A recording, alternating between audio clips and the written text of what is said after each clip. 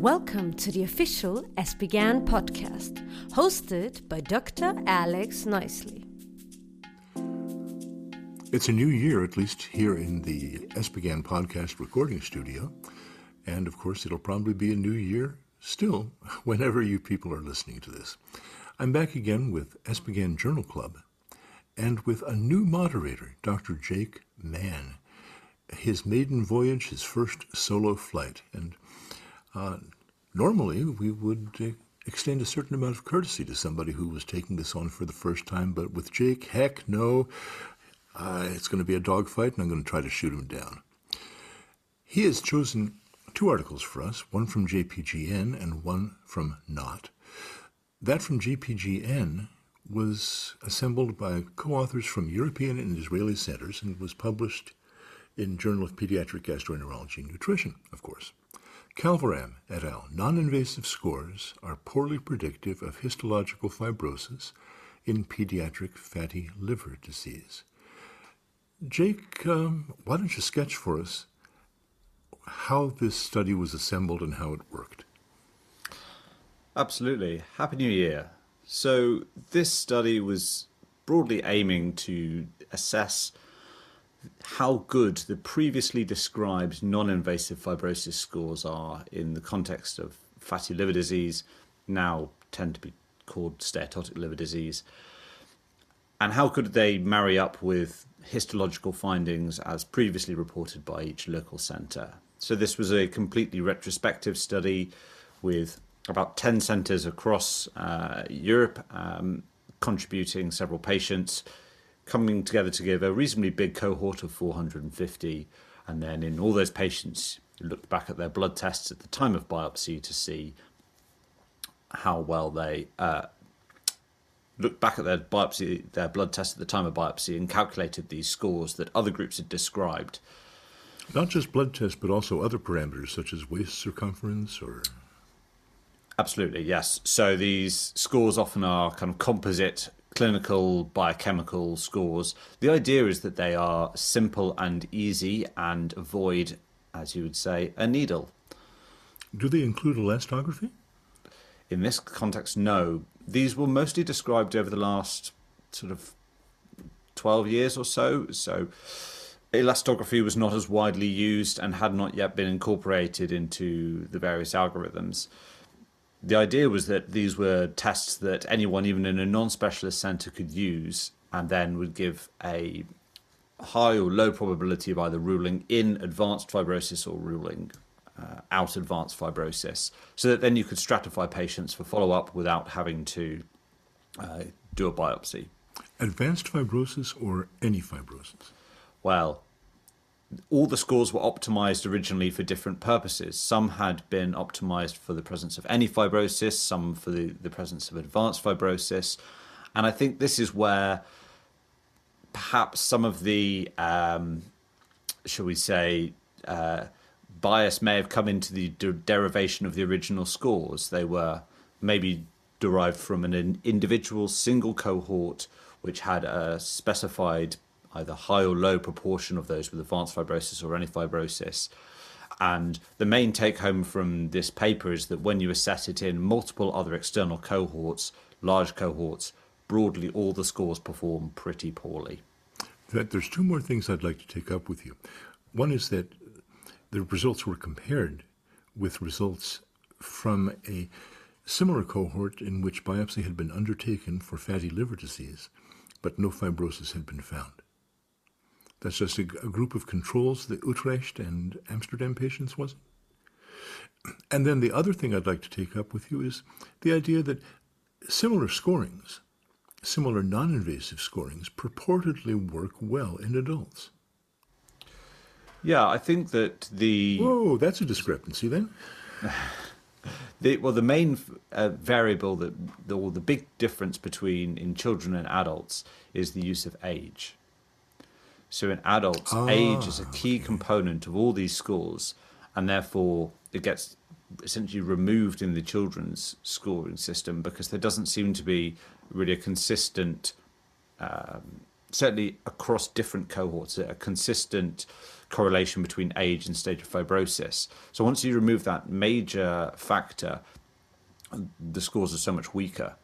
The other thing is that the models are generally trained off cohorts where there is a very low proportion of those with advanced fibrosis, and that is even within cohorts with substantial selection bias for more advanced patients. These are generally from specialist centres, and so in this paper they had about 10% with F3 or F4, but the original cohorts may have only had a handful of cases with advanced fibrosis, whereas in adults they would have a slightly higher proportion, bigger numbers, and using age, and then they can derive, in theory, better scores.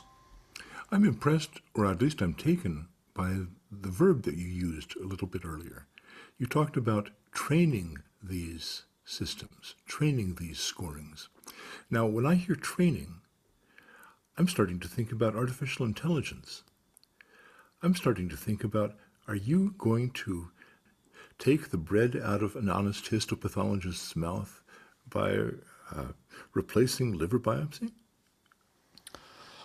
I suppose I meant training in the sense of machine learning algorithms rather than artificial intelligence. So most of these scores were originally derived using multivariable regression with an initial training set and then a validation set, where the parameters are defined, as opposed to artificial intelligence. Not my understanding is where you sort of say, this is what I want you to do, figure out a way to do it. And there's a training set and a validation set involved, but this is distinct from how most of these scores have been derived. And certainly, at least in this study, it's a million miles away from giving an image to a computer and getting it to figure out a decision or a conclusion, which would otherwise be done by an expert. Well, Jake, I guess I'll stop biting your ankle at that particular spot, but I'm going to engage my teeth elsewhere. I looked at the list of co-authors here, going through it and saying, well, I wonder which ones of my pals were involved in all this. And I found out that there was no histopathology review board involved in making certain that the diagnoses of fibrosis or stage or whatnot were reality-based. And that is certainly one of the key limitations of this paper, that it is a quick and dirty, shall we say, retrospective review based on each centre's individual histopathologist's diagnosis, which has then been recorded, and then the data has been extracted, which is quite different to what I would describe as the properly conducted studies like this, most of which have been done in adults, or I think as has been done by the NASH CRN, where they have had digitization of the slides and then review by independent histopathologists, and are then able to assess for concordance, and that would have added an additional layer of accuracy. Well, and then there's just one final matter to take up, and that is, I don't think that you declared a conflict of interest here, Mr. Co-author. Well, I had to pick a paper to discuss, and I thought it was an interesting paper to discuss. You'd have things to talk about. I've had things to talk about. It is an interesting paper, Jake, but any stick will do to beat a dog with. What can I tell you? Absolutely. Here, the point, however, at least for this hepatopathologist, is keep your needles at the ready. Anything else just won't do the job. Have I overstated that? I think that is a fair assessment, that at the moment, if you truly want to know this degree of fibrosis, then the non-invasive scores will not cut the mustard. Not cut the mustard. All right. Well, however you got to the right answer, I'm glad you got to it, and I'm going to go out and make that down payment on the Lexus now. Let's turn to the other selection. You're taking us out of clinical medicine here, really, or there's only a brief bit of clinical medicine involved. In an article from Colorado and a double handful of co-authors on that side of the Atlantic in this, which came out on the 1st of January of this year in Journal of Experimental Medicine. From Louis et al., a partial human LCK defect causes a T-cell immunodeficiency with intestinal inflammation.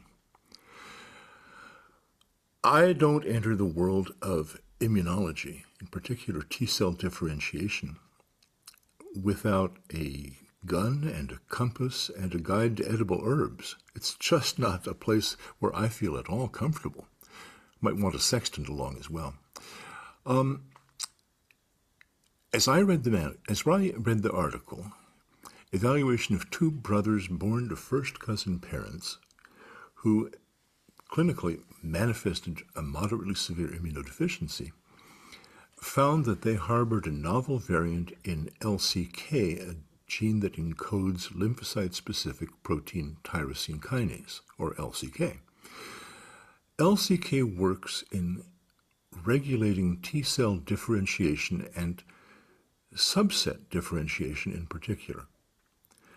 The effects of the variant included chronic diarrhea, but I don't identify any histopathologic assessment of the bowel mucosa in these two kids. However, when you knocked out the same amino acid or substituted the same amino acid with the same alternative in Knockian mice, they had chronic intestinal mucosal inflammation, which was not a feature in LCK knockout mice. When you immunophenotyped the siblings and the mice, there was selective deficiency in numbers of regulatory T-cells. The boys were successfully treated with bone marrow transplantation.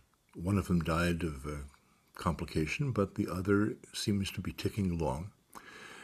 And the mice could be successfully treated either by topping up regulatory T-cells or by depleting T-cells that express CD4. The people who are interested in T-cell differentiation will be chewing this over for how it tells us about how that differentiation works and what the signals are and what the individual amino acid residues do. But that's well above my pay grade. As I remember, you said this is a good article to look at because of parallels that can be drawn with genetic contributions to chronic inflammatory bowel disease. Have I summed that up accurately, Jake? Spot on. Well, now I need to hear more about those parallels. So I think this is interesting for several reasons. Firstly, this draws on the point of there is almost no limit to how detailed you can go into studying individual patients to then draw biologically relevant conclusions. So LCK, complete loss of function in humans, tends to cause severe combined immunodeficiency, SCID, whereas these patients who had a point mutation had a significant phenotype, but it was slightly more subtle, so a form of combined immunodeficiency, and that was drawn out in the fact that they presented with this failure to thrive, chronic infantile diarrhea, recurrent infections, some of which were quite significant, so getting an esophageal stricture from recurrent candidiasis. So hopefully the kind of things that would prick your ears as a gastroenterologist and make you think there's something funky going on here. But from that, then they ended up down the route of bone marrow transplantation and exome sequencing, which is a established therapy for some of the monogenic forms of very early onset inflammatory bowel disease. Aha, there's a connection. Okay.